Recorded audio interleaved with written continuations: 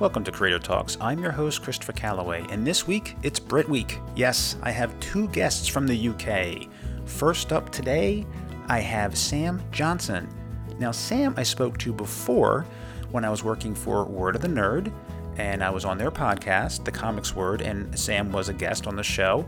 I interviewed him about his book, Geek Girl, and it was just starting out. Issue number 1 was coming out. He had a 0 issue first to introduce you to the character Geek Girl. This is his own creation. He is the writer on the book. And now Sam is back. The series has concluded. All 4 issues have been published, and published on time. Now, Sam and I have talked before, so this time we get into a lot more fun stuff after we talk about Geek Girl. We're going to talk about Star Wars. We're going to talk about Captain America. We're going to talk about the Marvel Netflix series. So there's a lot more fun in this episode after we talk about the fun that is Geek Girl. And it is a great comic book. I really enjoyed it. I'm glad it came my way while I was working at Word of the Nerd. And it's been a lot of fun. I mean, it hits all the right beats for a superhero book, but there are consequences and repercussions. This is one of those comics you're not going to find in your comic book shop. This is one of those ones you'd have to go online to get. But there also are digital copies available that you can download, and you can also preview the books online, so definitely worth checking out. And it's really a great conversation. Sam and I had a good time talking about everything. So this one's hot off the presses. I recorded it on Saturday. I'm editing this podcast the same day I recorded it, so I can get this to you ASAP, and you can enjoy the conversation that we had. So here now is my interview with Sam Johnson on Creator Talks.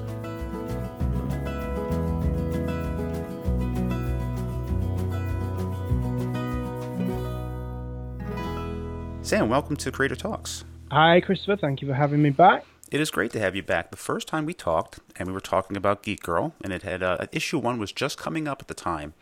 I think it was back like September, October time frame, and I was working for Word of the Nerd. And now, here on my own show, we're here to catch up again about Geek Girl, the adventures of Ruby Kay, and the whole crew. The miniseries now, I believe the last issue came out in March of this miniseries. Yes. So all 4 issues are out. All 4 issues plus the 0 issue, which was, I believe, a 12-pager or so, that kind of introduced us to Ruby Kay and Summer James and the whole crew there. So how's it feel? You just wrapped up your first arc of Geek Girl. It's good, but as as I think is probably not uncommon with comic creators, I'm eager to get things moving with the second series. So I've written the first issue, which I'm pleased with. I'm pleased with the way it's going, and I think with the way things are left in Geek Girl 4, I hope there's people going to be anticipating what's coming next and waiting for it, and it's a slightly ambiguous ending that we're not quite sure what exactly is going to be coming next. Yes, indeed. And for the uninitiated, why don't you give us just a brief overview of what Geek Girl is about to whet their appetite if they haven't read the series yet? Okay, so Geek Girl is Ruby Kay, who's a popular college chick studying PR. She's used to getting what she wants. On a whim, she overhears the college brainiac talking about these super tech glasses invented that imbue the wearer with powers. Now, a friend Stacy's hearing on this conversation as well, but is somewhat skeptical, very skeptical. But Ruby's drunk enough to sort of go along with the idea. Gets the 2 guys, Trevor and his pal Jeff, drunk, wins the glasses off them in a game of strip poker. But then when she shows up to show them off to her friends, they seem to be having in their perception at least, a negative impact, running her super klutzy. So the beginning of this is she, like, whilst she's trying to demonstrate that her powers thing is for real, she accidentally knocks drinks over her friends, and in her cool kid clique, this is anathema to their relationships. So the only person that's kind of down with the whole powers thing and is actually kind of pushing her and supporting her is Summer. And Summer is the one that comes up with what would be a traditional idea to you and I as comics fans, which is for Ruby to become a superhero, which is not something that she would necessarily have come up with herself, and is not certainly the type of character she has from the outset. Yes, and there are other characters in the book. Now, Summer James is kind of her best friend, and she's really encouraging Ruby to fight evil, fight the villains, because there are other villains in the series too. You have Lightning Storm, and we had a chance to finally see in issue 3 Mr. Mashup. So Lightning Storm is the kind of big bad, the catalyst for Ruby Kay having to sort of step up, because she's sort of going along with Summer's idea, flying around looking for crime, doesn't really know what she's doing, and then this Lightning Storm villain that's completely new to everyone comes out of nowhere and blasts Neon Girl, the resident superhero, in a main where Ruby lives, through a billboard and hospitalizes her, and Ruby's kind of put in a position where she's got to step up. So that's the sort of big bad of the series, and then Mr. Mashup, who's someone we get to know a little bit about from flashbacks in issue 2, but issue 3, which is actually is a good one to get on board. Issue 3 is a jump on issue, and there's like a $1.99 digital version of it at Comixology, and it recaps 1 and 2. And Mr. Mashup is this kind of twisted individual who's he's the bastard love child of a alien goddess and a kind of demon, and he left his dimension for this girl Delphi Matrix. But when she got to experience Earth people and Earth culture, she kind of found them more appealing than him and the hellhole she came from. So she's kind of dumped him on Earth after he's given up everything for her, and this has left him a kind of sick and twisted individual, and he has powers that he can use to take this vitriol out on the human race. And let me just say to people listening that if that makes your head spin, you go, wow, there's a lot going on. There is a lot going on, but reading all 4 issues, Sam, you've done a great job of writing the story, because these are fairly nuanced characters. I mean, it is a superhero story. It is action-adventure, but there's a lot of character building, and the baddies aren't just the baddies. It isn't simple black and white. There's a backstory to why they are the way they are, how they became what they became, and you explain that in the books very well in just the limited space you have in a comic book. But for a mini-series, everything is fleshed out really well, very well written, very easy to follow. As you pointed out, issue 3 is a great jump-on point. Yeah, it had been a while since I read issue 2, and it recapped what happened in issues 1 and 2. And I so much appreciate that in comics, that recap for folks, if it's been a while, for them, or they're trying to, it's truly a jump-on point. You can actually dive right into it and get caught up and know what's going on, and appreciate everything that's laid out in the book. So, and also, bravo on the cliffhangers in each issue, especially the finale of the series. It makes you say, what is going to happen next? I gotta know.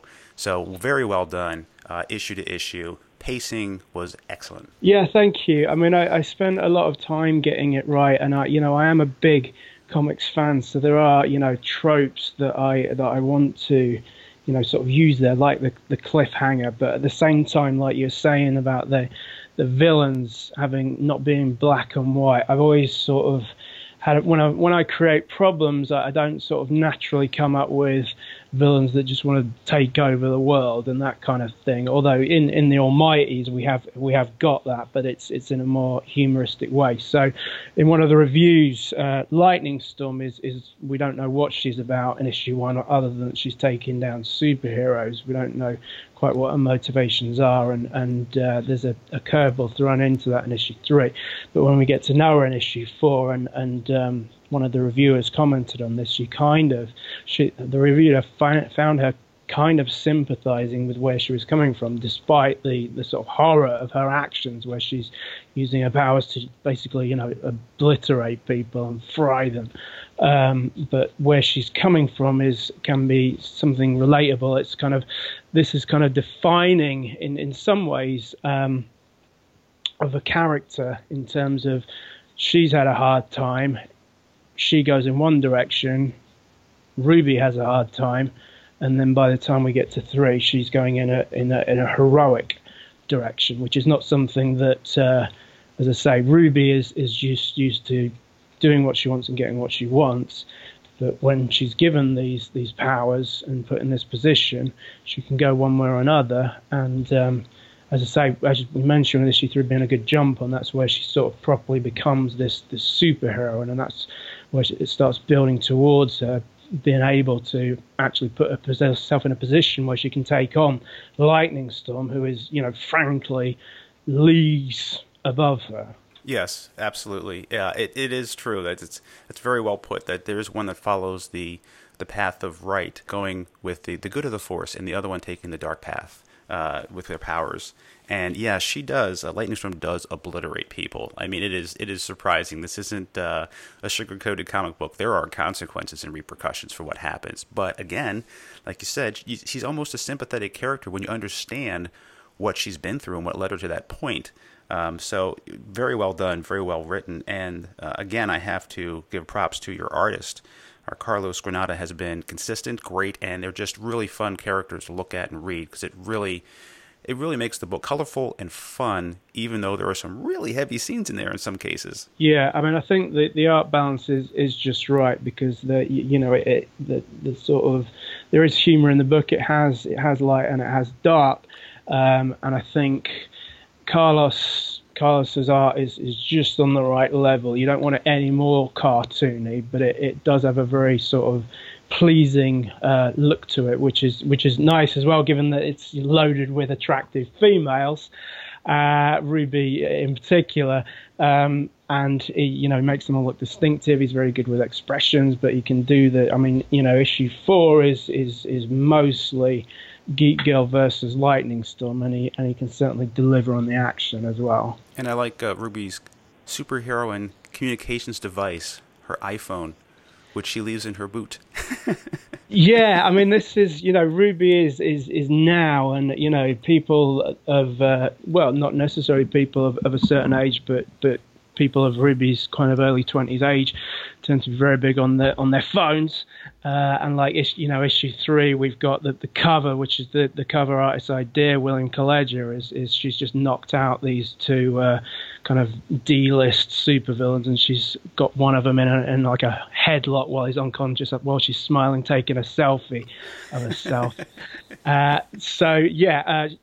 mean, I think as far as I'm aware, that's not something that's been had before, where Summer, as I say, is quite integral to the whole Geek Girl thing, and so Ruby is kind of in communication with her a lot of the time. She's flying around with a cell phone, and like in 3, when she knocks out these loser villains, A-Game, A-Juan, and Monsieur A.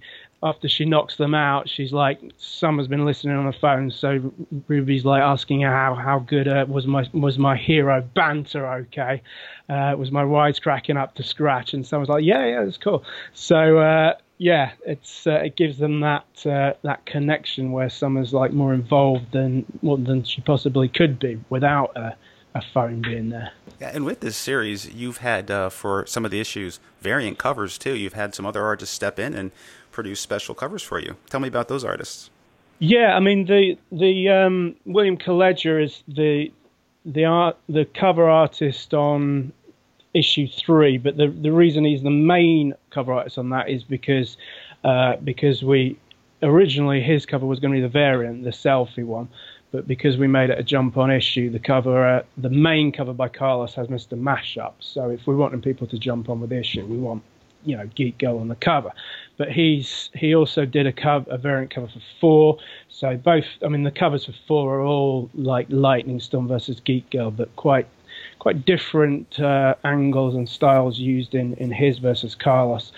And we've got a few. We had Ivan Sanago did a cool one we released to tie in with issue 3 on the Jump On thing. We released new variants of 1 and 2, and he's done a cool one of 2 where it's like Geek Girl in a comic shop and all the comic boys in there drooling over her. And we had John Royal, who's the artist, the main artist on Danger Girl, following on from J. Scott Campbell, and he did a great one for issue 1, and there's like limited versions of that, like black and white versions, so you can see sort of the art on its own. It's really nice stuff. Carlos Villas has done like issue 2 is a very character driven issue, but there is a villain in it called Nina Dante, who's like an alt girl with a cybernetic eye, and Carlos Villas did an alt cover for that, which is quite photorealistic. So we've got a few styles going on, and you know, a lot of them are limited editions, so they're quite collectible. And yeah, I'm really happy with what we've done with the covers. It's you know, cause it's a very good looking book inside, and you know, with that's all Carlos, but all the external cover artists have really delivered as well. I'm very pleased with all of it. Yeah, it's a great book inside and out. And we had talked before, too, how you had been scripting a lot of these way ahead to get this all worked out, which is why it flows so well and is so seamless. And you said you already started working on the next issue. So what are your plans for that as far as getting that all scripted out, the next run of this? You had talked about at some point possibly doing this as an ongoing, but first you wanted to complete the miniseries, so you had that finished, and then take it from there. And I know that Marcosia, who is actually publishing this book, is very interested in continuing the series. So when do you think we'll see something where we continue the series? Right. So this is the thing which, you know, is a thing with when you're doing indie comics. It took a long time to get the first miniseries done, and it was important, like you say, for it to flow. I didn't want to have issue 1 come out and then people are waiting 8 months for issue 2. So I wanted all 4 issues finished before we put any out. So whereas I've scripted issue 1 of the second series, and you know, it's happening. That was part of the deal when I signed with Marcosia, that there would be, you know, they were up for a second series irrespective of what happened with the first, and that was a really nice thing to have, because it, you know, it meant I could think beyond the second series. But in terms of when it's going to happen, at the moment, I really couldn't say. I mean, Carlos is, if all being well, Carlos will be on board again, and he's just done the first cover. I've started work on the second issue, but as it stands at the moment, we need, like, because I'm at least so far haven't been into the whole Kickstarter thing. So these things, you know, Carlos needs paying, and you know, it's quite an expensive thing to do. So as it stands, I'm continuing fleshing out what goes beyond issue 1 of the second series. But in terms of getting the artist started on it, we've got to have the sort of finances in place to do that. So I can't see that happening before, like, Marcosia release the collection and we start to see some returns on that. But what I will say about it is I've got, like, the geekgirlcomics.com website now. The front page of it is set up as a mailing list thing. So if you join that just by putting your email into this, you'll receive any updates on it. And yeah, as I say, the first issue is scripted. I know where I'm going with it. I'm very happy with where I'm going with it. I'm interested in things that are going to be coming into play in it.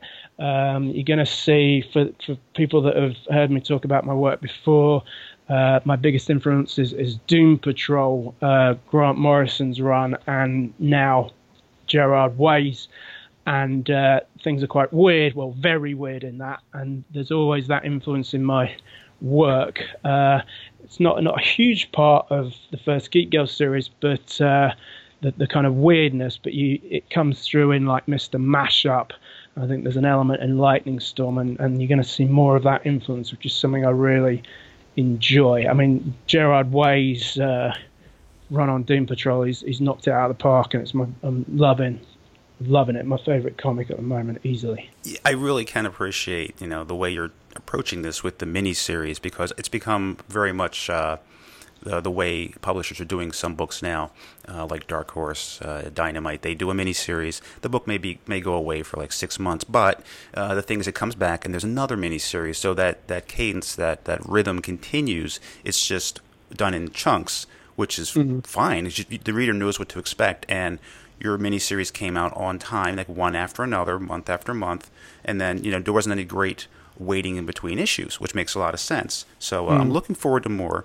You mentioned Kickstarter. Do you think you would go that route? Because I know it takes a lot of preparation and planning just to launch a campaign. You have to prepare months in advance before you actually go for a Kickstarter campaign.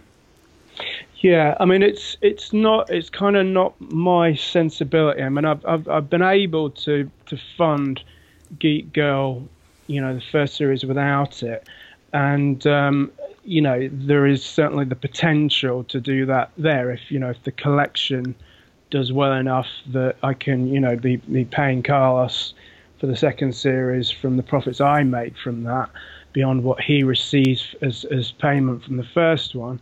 Then that could sort of answer the question, and he's up for it, schedule permitting. So that's as far as I'm thinking with that, because I don't think it'll be it's not, though there is no release date yet. Marcosia don't tend to wait too long before releasing the collection, so I'm not really thinking beyond that at the moment. If that doesn't pan out as I'd like, then I'll look at other ways to fund it. But that's my hope, and I'm still promoting the single issue, so there's still money going into the bank from that, which potentially could get things started even before we've started with the artwork, even before we're seeing returns on the collection. People can look forward to a collection at some point, and I like reading collections too, but if they want to jump on and get some of these single copies, especially the limited edition covers, they should go to your website and check those out, because they're really, really great. So, and I would encourage them just to do that, because hey, it helps you, it helps fund the series so we can see more. Tell me about your plans that you can about marketing the series, getting the word out there, because I would assume by now you probably generate a pretty decent following for what you've produced so far. Yeah, I mean, the Geek Girl Facebook group, there's like 18,000 in that. And, there is a following. I mean, the thing that I haven't been doing recently so much that is now going to start kicking in is conventions. So I've got like... these are UK ones as it stands, though I do hope to do US ones at some point. But some quite big ones in the UK coming up. There's a smaller one called the Oldham Comic Con, which is in May, and then following that we've got the Yorkshire Cosplay Con, which is at Sheffield Arena, so that's a big one, and then the London Supercon, which is one of the biggest cons in England. They have a lot of big name guests there. That one, whereas the two I've just mentioned, I'm doing as my own thing. On that one, I'll be at the Marcosia table, and obviously we'll have all 4 issues. So that's going to be a good thing. So a lot of what I'm doing at the moment is sort of, there's a free digital comic. So if you join the Geek Girl Facebook group, or if you join the mailing list that I've mentioned at geekgirlcomics.com, you automatically get emailed the free preview digital comic.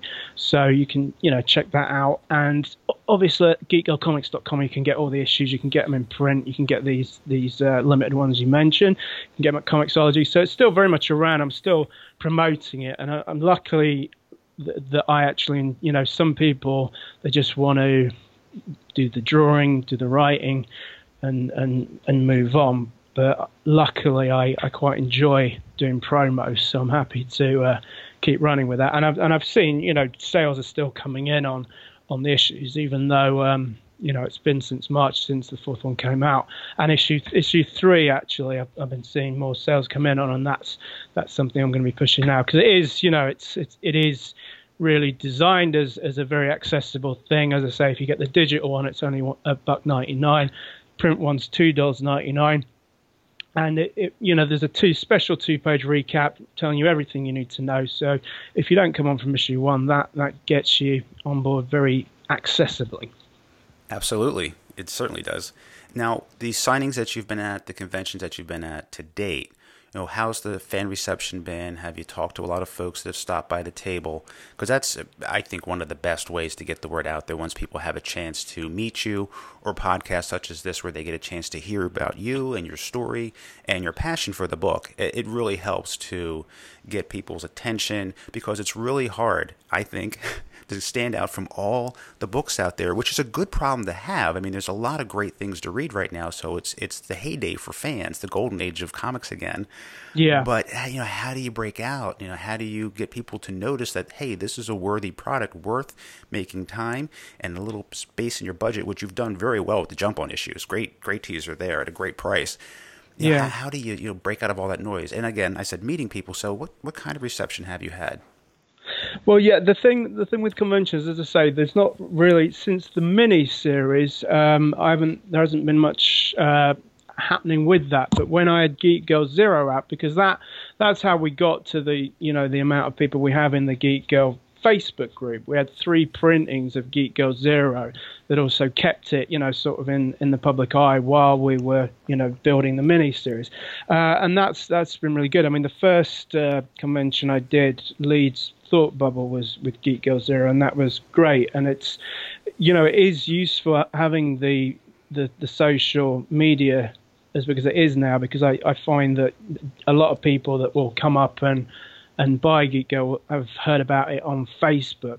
And it has, her look with the glasses and the costume is quite an iconic, eye-catching look. And I've had I remember like at one convention, it's like a mum came past with like a young daughter, and a young daughter just pointing up and like, oh, Geek Girl. And like, without knowing sort of anything about the product or the comic or anything. So it's, it's got a cool look. And my friend Amy cosplays, and hopefully, I can't. She's actually just now about to squeeze one out, as they say on Donnie Darko. So it won't have been that long since she's had another baby. So whether she'll be ready, I don't know, for the Yorkshire Cosplay Con, which I think is June or July. But she's cosplayed as Geek Girl before. So if she's up for doing that, then she'll be there with me at that one in a full Geek Girl costume, which is a cool thing to have, especially at a cosplay convention. But yeah, I mean, the cosplay thing is great. I mean, it's like, I want to hear what people are saying. It's like I'm not writing this stuff for my own amusement in a vacuum. It's really important to get feedback on it. And it's like it, because like some of my friends that buy it, you'll have friends that will buy it, these things, like just because it's you, and won't necessarily read it. And it's like a friend of mine, Serena, like won't take it. She's got like one of the limited editions and won't take it out of the plastic packaging. And it's like, well, I want to know what you hear. I want to know what you think about it.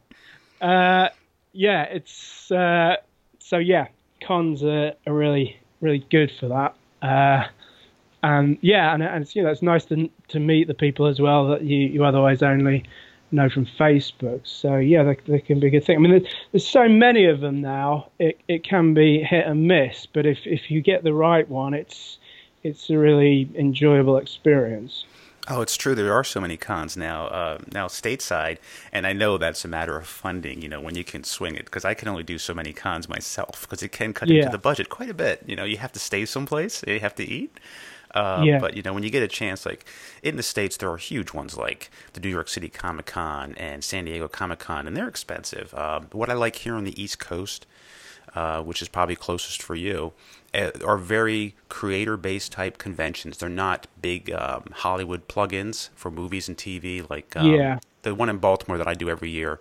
That's very creator-driven. The Heroes Con in North Carolina, I'm going to go there this year because it's very similar to the Baltimore, very creator-driven. And there's a newer one in New Jersey, the New Jersey Comics Expo. So those are, when you get around to that, those are the kinds I think that you would enjoy because they are so creator-driven and not more overshadowed by Hollywood. I think I've got some sort of sense of the scene, and I agree. Although, I would certainly enjoy doing something like a San Diego. I imagine it would be quite an experience. Oh, yes, absolutely. I'd like to go someday, but that is something I'd have to prepare for. Probably, like a year in advance. Win the lottery of getting the actual ticket in the first place. Yes. Yeah. Hey, I'm not trying to pile on here, but you did mention last discussion, I know you're super busy with Geek Girl getting this ready for the next run. You had mentioned another book of yours, Cabrasini Voodoo Junkie Hitman, that you were going to work on after Geek Girl. Do you still have plans to do that, or has that changed now? That's that. I mean, Cabra Chini as everyone mispronounces it as Cabracini because that's the spelling of it, and I'm kind of cursing myself a bit for spelling it that way because I have to do this every time. But yeah, Cabracini, the ex-crack whore turned supernatural hitwoman, is like Geek Girl is a big character arc thing there, and is something I'm very invested in. It's almost done. There's 4 pages to 4 and a bit pages to complete, and then it's done. 4-issue mini again. But the thing that I've learnt, whereas my intention was to more or less go straight on Geek Girl, get on straight back onto that after Geek Girl, is it's a lot of work promoting a mini series, and you've got to have the time to really push it, because what I've had out before the Geek Girl mini series were one shots like the Almighties, my comedic super team. We've had a couple of those. So if you're promoting one comic, and as you say, you want to get noticed, you want to get heard among all the the many comics there are out there. If it's just one issue you're promoting, then you can devote that time to maximizing that. When I had the Geek Girl miniseries out monthly, though I could do that, it took up a lot of time. So I kind of want to break from that at the moment. So though Cabracini is there and will be happening, as I say, it's not far from completion. I want to have the time to devote to promoting it properly, and I also want some time off, having just spent basically 5+ months solid promoting Geek Girl at every opportunity. So at the moment, what we're doing is the next Almighties, which is the third Almighties one shot, which is the Almighties Afterbirth 1, which from the title you may infer there's a parody element. The Almighties, the first one we did was a kind of like parodied big Marvel events, and the Almighties comprise Maxitron, who's an armored egomaniac; Miss F, former downtrodden housewife turned swinging superheroine; Mason, former Black Ops borderline psychopath; Night Fang, cocky British punk / werewolf; and Stefanos, who's a guy that runs a takeout and has no reasonable explanation for being on the team. Now, these are co-created. Some of those characters are mine, some of them are Mike Gagno's, and we have a lot of fun doing this book. It's very comedic, and as I say, there's always this parody element, hence the Almighty's Afterbirth title. And this goes at a much slower pace, getting it done, because Eleonora, the main artist, she teaches, Mike also teaches, so it's fitting it in. But that one we're quite far through now. We're in up to about 15 pages of the next one shot, which is going to see, as I alluded to earlier, a kind of typical maligned villain looking to take over the Earth, but we're putting a quite comedic spin on it. The villain being Mr. Mucky, and the Loch Ness Monster being one of the monsters he employs to do this. And the problem the Almighties have got is they got disbanded after they found out the sort of reasons behind why they were put together, which I can't reveal without blowing the Almighties one without, for those that haven't read it. But they've been put back together by Joe Cyborg, who's a sort of shady individual that works in an undisclosed role at the White House, and he's brought them back together to be his top secret strike team. But not everyone is on board with this, so they're not kind of running at full capacity, and they're up against this threat that turns out to be quite substantial and getting bigger. And there's internal conflict between Night Fang and Joe Cyborg, because when Joe Cyborg sent them all an email, top secret, ultra classified, to join the team, it also destroyed their computers for the necessity of secrecy. And Night Fang isn't too happy that Joe Cyborg has wiped out his porn collection. So there's a bit of undercurrent of tension there, and Miss F and Maxitron, off the back of what went on when they met in the Almighty's one, are now a couple, but things aren't going too well in the bedroom for them. So there's some, while they're battling these villains. There's some very inappropriate conversations going on that are quite bemusing to the villains while they take out their frustrations on their fellow Almighty's members. All right. Well, thank you for teeing that up for us. Something to look forward to. Yeah, it's certainly it's a lot more offbeat than Geek Girl. There's like Geek Girl. There's the free comic Almighty's Origins. The website is almightiesamass.com, which you might pick up. Well, that's a nod to. And that's got the free digital comic Almighty's Origins on it, so you can check it out and see if the Almighty's is for you. The sensibility I compare it most to is Family Guy. Okay. But yeah, it's quite unhinged. I mean, as I say, with Stephanos in issue 1, there's this whole thing where he's got like 3 jobs on the go, one of which is back in the day being a confidant and advisor to Barack Obama. And all this guy does is like sell kebabs and stuff. There's just no apparent reason why he's involved in any of this sort of high power stuff. But it seems to somehow work. And you know, it was a very trusted member of Obama's team. Okay, so that's one fans can check out, or new fans can check out, and they can get a sneak peek with that free issue. Yeah. Since I have you here, I wanted to ask you about a few other things, just some fun things. And now, I remember from my last conversation, you're not a big sci-fi fan, but you are a fan of Star Wars. Yeah. And I wanted to ask you, what was the first Star Wars film that you saw? Did you start at the beginning, and when did you see it, and how did you feel when you saw it? I mean, I'm older than I appear. I'm 43. Okay. So I saw the first one, as in episode 4, back in the day at the cinema, and yes, just fell in love with it. I mean, I still remember the sort of feel of it with C-3PO and R2 going through the sand dunes. It just had an amazing feel, which I think they've done very well in recapturing with Force Awakens. And certainly looking forward to the next one. I'm really, you know, it's been put back on its feet after the problems they were with the prequels, and I'm enjoying the Star Wars comics from Marvel as well. Oh yes, they're great. They really are good, especially that Darth Vader series that they had. Vader Down was. Yeah. There's some cool stuff there, and again, like the Star Wars and the Darth Vader. They hit the right feel. I don't think that when they do Star Wars series, I don't think they always successfully manage to recapture that feel that you get from the films, from the original 3, and from The Force Awakens, and in certainly Star Wars, the singular, ongoing, and Darth Vader, they do, and that's a very cool thing. No, I've had a lot of fun reading those, especially. There was a mini-series, Lando Calrissian, like I'm watching the movie. The voices are right, the tone's right. It just takes me right back there. Yeah.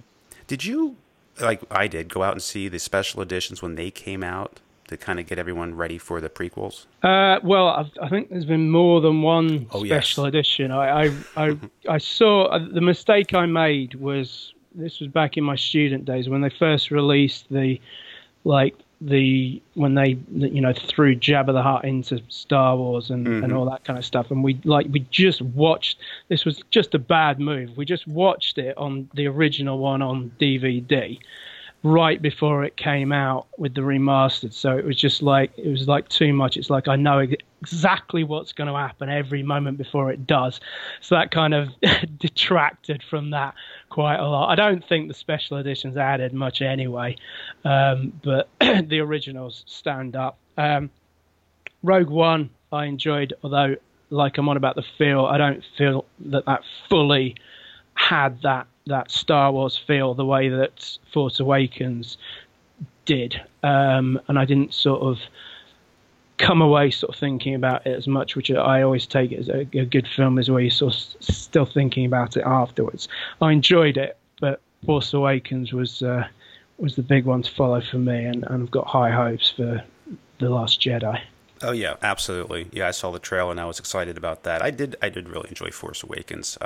And I see that they have a young Han Solo series that they're planning on working on, and they have picked an actor to play the young Han Solo. Alden, I can't say his last name. I'll try. It's like Ehrenreich, I think it is.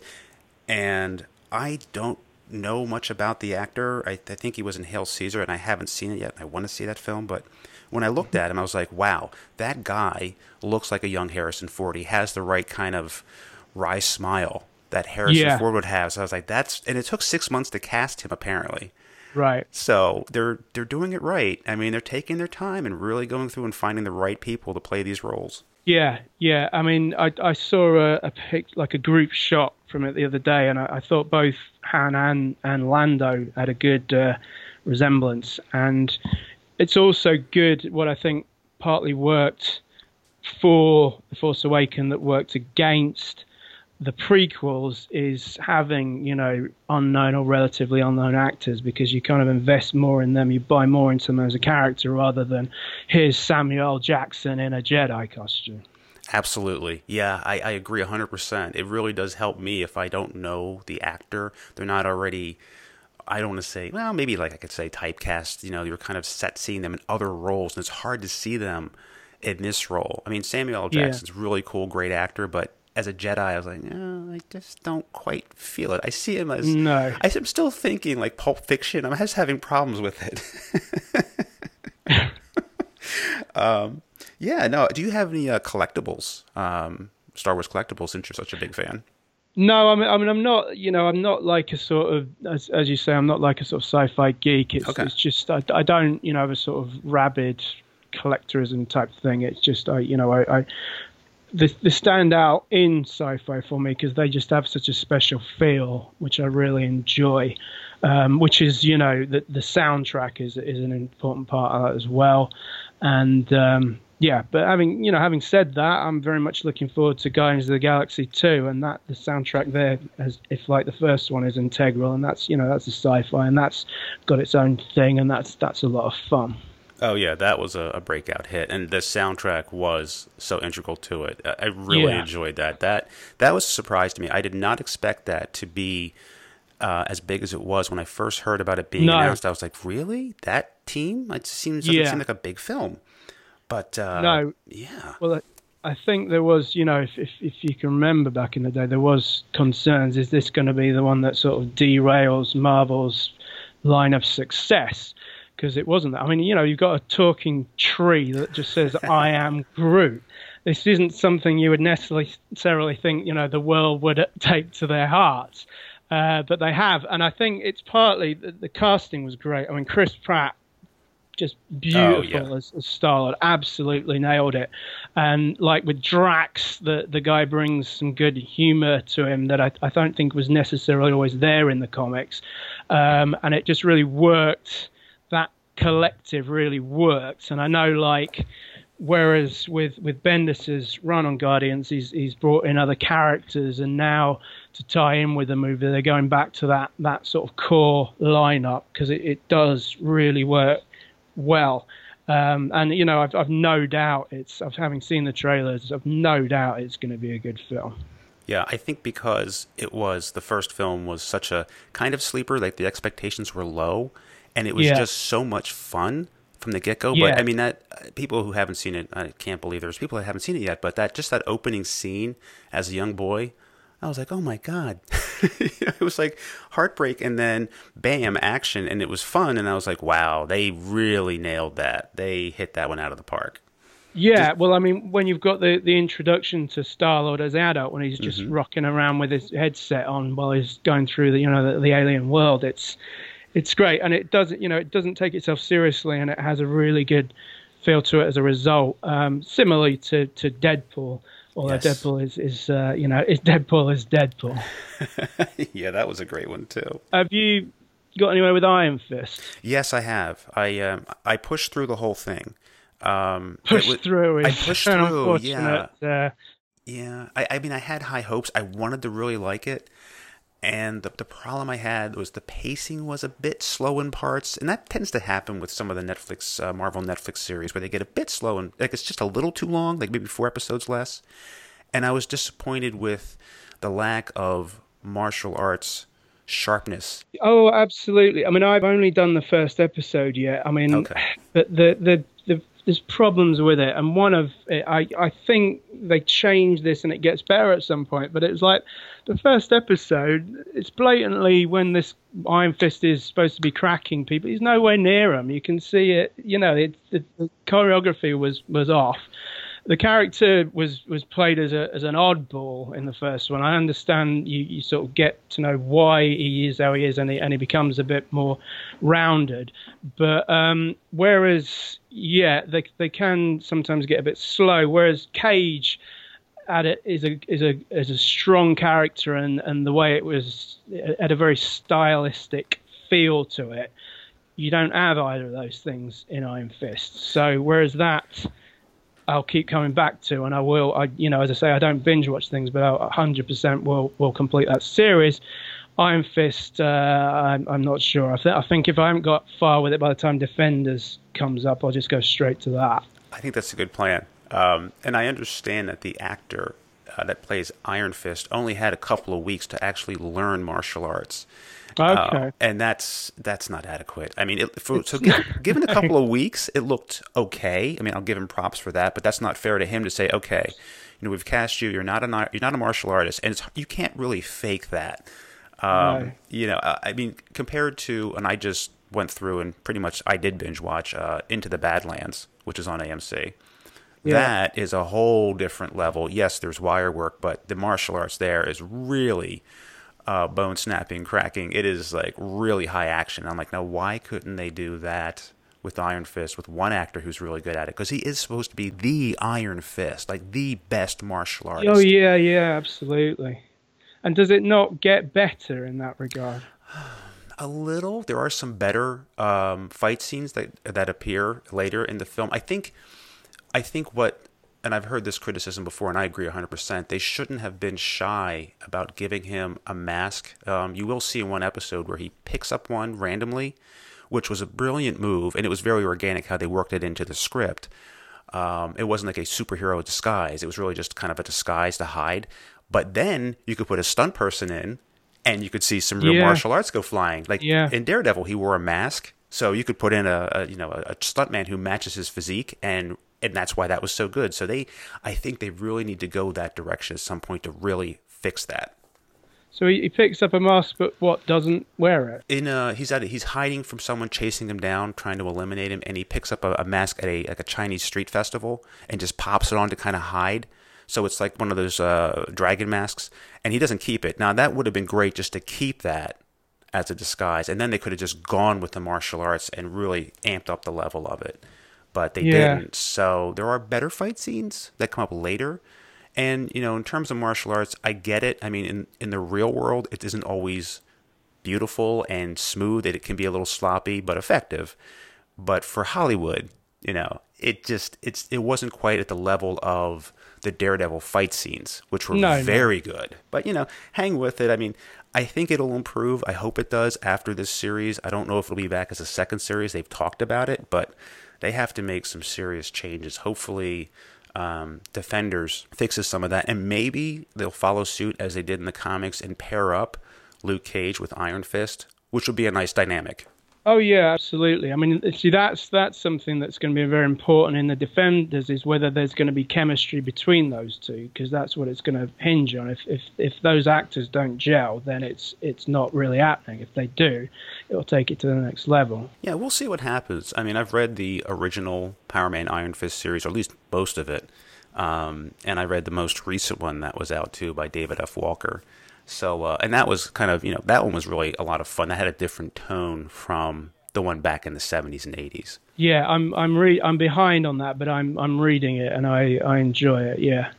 Yeah, there's some really great lines in there I love, but it's definitely worth reading. And that one just ended, breaking them off into two separate books, one for Iron Fist, one for Luke Cage. And they're going to have a Defenders series come out from Marvel, I think like around August, to tie it with their Jessica Jones and Luke Cage and Daredevil and Iron Fist. So I am looking. I think Bendis is writing that. He is, yeah. No, I'll be all over that. I mean, I'm liking. Are you reading the new Jessica Jones? I did not pick up the comic book. I should have. I wanted to squeeze that in. Yeah, I mean, the first trade will be just about out. I think it'll be out in the next couple of months.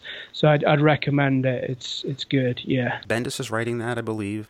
Is it Michael Gaydos doing the artwork on that one? Yeah. I think? Okay, good. Yeah, because both of them, I really am impressed by both the writing and the art, 'cause I love Gaydos' art. What's good about it, it's kind of unique to it, is it goes into these sort of corners of the Marvel Universe. So what they've got going on at the moment is like, did you follow the whole Secret Wars thing? I had to step away from that. I have some idea what happened. I mean, there's just too much going on. I couldn't follow everything. But please continue. I want to hear how this ties in. So basically, what happened with that was like all these parallel dimensions got wiped out, and almost everything got wiped out. And then the Richards family with the Molecule Man are sort of behind the scenes rebuilding the universe. But no one, or hardly anyone, even remembers this happening. But Jessica Jones has stumbled on something, and there are certain people like Iron Man and Captain Marvel that do know it happened, but like no one talks about it. What happens in Jessica Jones is this alternate reality guy has ended up in our universe, and basically just he's like, nothing matters. Where I come from, everyone's been destroyed. And he's kind of just like, yeah, his actions, like he kills his wife. Just because he's kind of just lost it, like nothing matters. You know, my entire universe has been wiped out and no one's even acknowledging that it happened. So he's become this, you know, kind of nihilist. So it's interesting. And there's stuff tying into stuff that was going on in... are you on this Captain America thing at all? I'm not. I have heard the buzz about it and have been following what's occurring with a Hail Hydra cap. It's quite a big ask to go with this, and I've come in and out of it, and I was reading something yesterday about how Marvel want comic shop people to dress up as Hydra now to promote it, which has gone down like a sack of shit. So it's the thing with it that I'm open, because it is, you know, you've got Captain America, who's now the antithesis of everything Captain America stands for. Because, I mean, do you know how this has happened? This apparently kind of rewrites some of his history, that he's agent of Hydra, I believe. Yeah. So what's happened is, do you know when he lost the super soldier, when he turned like into an old guy? Yeah. So he was at like Crossbones was going to kill him, and then Kobik, who's this cosmic cube that's sort of taken the form of a little girl. So she kind of has this power, but has the mentality of a little girl. She saved Captain America from being killed by Crossbones by giving him his super soldier and making him back to what he was. But because she'd been like brainwashed by the Red Skull, she was making him the best he could be. And because she'd always been told by the Red Skull that that's Hydra, she's like changed his history, so he's always been Hydra. I mean, as I say, the whole thing, you've got to suspend disbelief a bit. And it's not been actually said whether it's just his memories or actual history that have been changed. That hasn't been stated yet. But one thing that I'm toed and froed from it, but the Secret Empire Zero I just read a review of, and the thing that's kind of got me back onto it is saying that basically this is Steve Rogers. What happens in Secret Empire Zero and how he sort of explains what he's doing, it's all his character. It's just that he's been flipped, you know, so that he thinks Hydra is the right thing. So apparently that does make it kind of make more sense. As I say, it is, you're constantly, you know, checking disbelief, but my hope is that it'll be like, you know, Superior Spider-Man, where at first everyone was like, ugh, and then I absolutely loved that in the end. That was great, and I'm much more into Dr. Octopus than I was before it now. Oh, yeah, there was some backlash to that initially, but then fans loved it. And this could be the same case. I mean, if things stayed status quo, like some fans vocalize about and are incensed about if it's not, let's face it, the sales go down, people get bored, and they move on. But if they do something that really shakes things up, even if it's a little disturbing, well, that's fine. Sometimes movies are that way, or even like the sitcoms we like, they might be a little disturbing. That's, oh man, why did that? But that's what makes it interesting. Yeah, I mean, I think, like I always remember Stanley on about the sort of illusion of change. So, Captain America is going to go back to being Captain America at the end of all this. But I do understand problems with it. I mean, effectively making him a Nazi is it's quite troubling, especially in the political climate we're in, where it would kind of be nice to have like a icon that you can count on. It's interesting, and I'm going to give the Secret Empire thing a go, because it's quite daring to do as well, because there has been a lot of criticism of it, and they're sticking with it. I might have to check it out. I think you've convinced me. Secret Empire Zero is the only one that came out, I think, last week. So if you can still get that, apparently you can get on board with that. Apparently it kind of tells you what you've been missing in Captain America. Okay, I can check that out. And the nice thing about this day and age is that there's also things available digitally, so if you miss it, you're not like back in the day where that's it. You have to go hunt the book down someplace. Just a few questions to wrap up. These, again, are fun questions. It's a section I call Rest and Relaxation.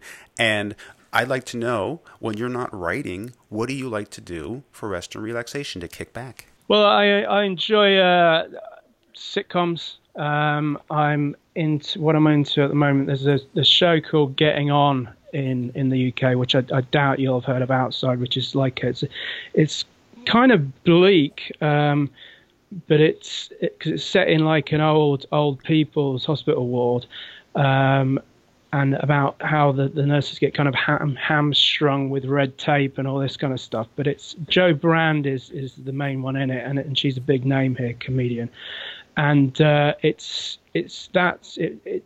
somehow, and the way it's shot is all kind of grey and stuff, but it's the characters like lift it, her in particular, and I really, really enjoy that, because I'm not like a binge watcher, but I've been getting there's 3 series of that, which I don't know if you'd get. It's on Netflix in the UK. I don't know if you'd get it in outside of that, but that's great. Kimmy Schmidt I like. I mean, I'm looking forward to that. That comes back in May. So yeah, the things that I enjoy most are watching sitcoms, generally with alcohol. Okay, good. Well, that's another question that's coming up. But I did want to say that this is an old show. I think it was on HBO. But it was called Extras with Ricky Gervais, and I don't know if you've seen it. Oh, yeah. Okay, because I thought you would like that. That'd be like right up your alley. Yeah. It's really good. I mean, that pitched up on Netflix as well recently, and whereas the first series I initially wasn't that crazy about. I really liked the second series when Ricky's character gets his own sitcom, which is just like the most terrible cliched sitcom in the history of the world ever, with the catchphrase, "Are you having a laugh?" I really like that stuff. But then when I rewatched the first series, it's good, and the Christmas special, as it was when it was on air, that ends it, where Ricky Gervais's character goes into the Big Brother house, is great. It's really because the thing with Extras is the kind of relationship between him and his friend and Maggie, and that really sort of gets put through the ringer in that. And it's a really good show. I mean, I like Ricky Gervais, and I think Derek is the thing he did after that, which I don't know how much that's gone down in America, but that's good as well. Yeah, if people like Seinfeld, they'll like Extras because it has that kind of cringeworthy humor. Oh my God. Oh, yeah. I mean, there's generally one moment in each episode that's just like, oh, my God. Now, and the next question, if let's just say you're stuck on a desert island and there's no power, what's the one book or set of books you'd want to have with you? Well, it would, for me, of course, be comics. And I always come back to Doom Patrol, Grant Morrison. And now, if you like weird and you're not down with Gerard Way's run yet, I highly, highly recommend it. And if you did enjoy Grant Morrison's run, you're going to love it, because it taps into a lot of that.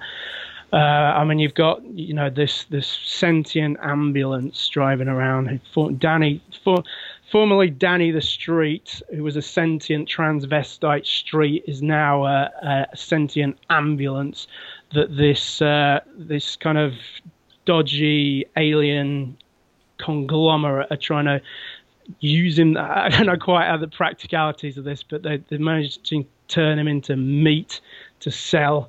And because it's kind of like infinitely regenerating, this is a very good source for them.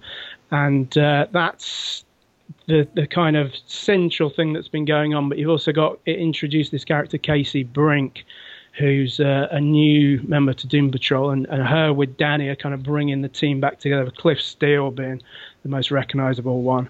And it's all out there.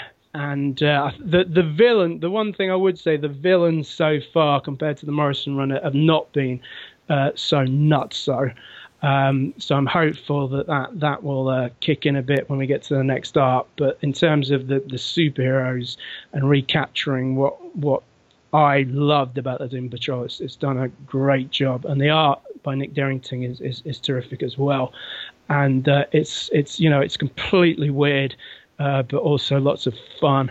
And Casey Brink kind of grounds it to a degree, although her origins are spectacularly out there, which become as a revelation to her, and I think about issue 4. But yeah, that's Doom Patrol for me has really been, it was back in the day my favorite, and now with that, it's my favorite again. That's a good recommendation, and I kind of figured you'd say that, given our last discussion about your love for Doom Patrol. Yeah. Now, what I don't know, and you had alluded to this earlier, your beverage of choice when you're relaxing. Well, relaxing is a subjective term when we're talking about vodka, because as described as from comedian Alexei Sayle, the poor man's Nintendo, so you can find yourself getting hopped up off it and bouncing around the room, depending on the mood you're in and how much you consume.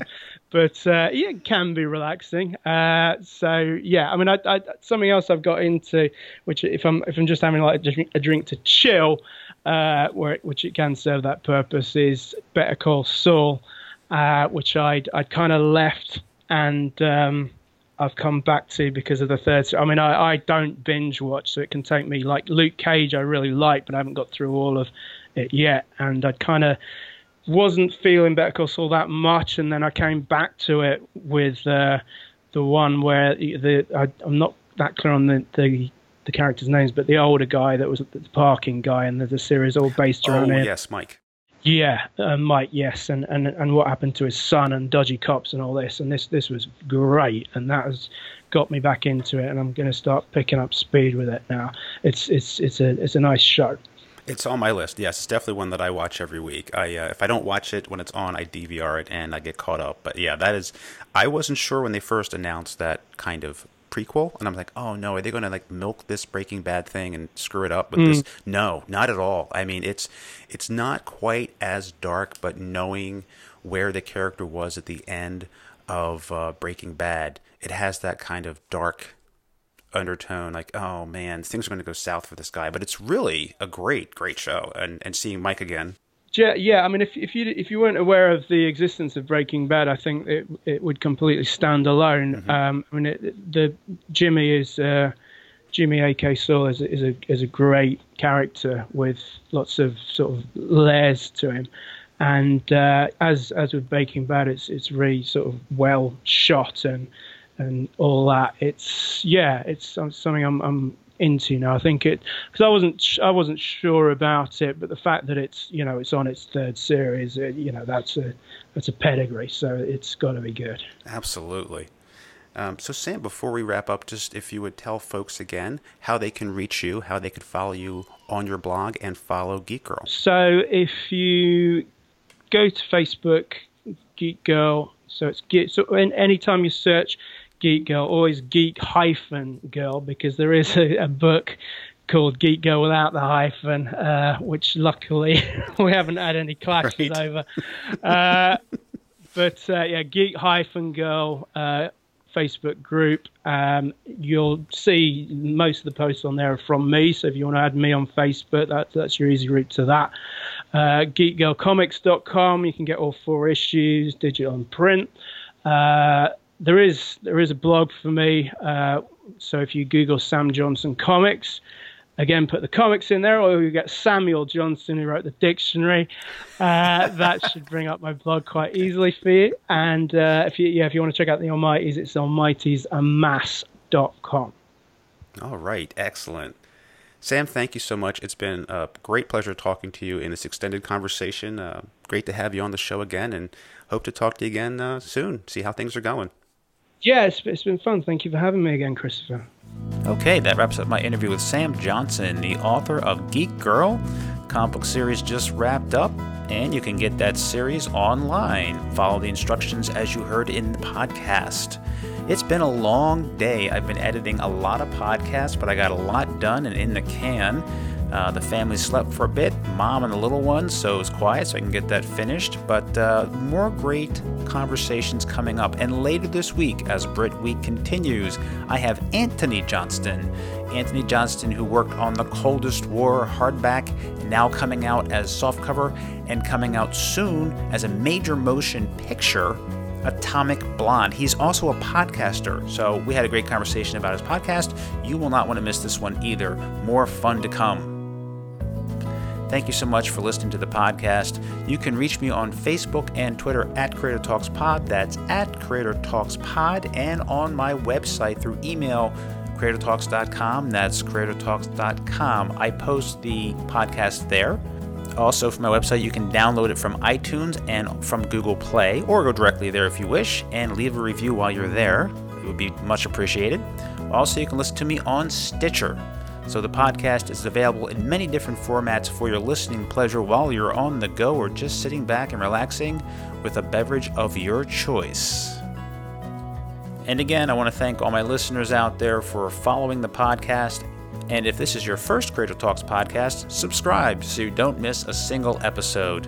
There's a lot of great comic book conversation and a lot of great conversation with comic book writers and artists, so you can learn about them, how they do their work, and what they like.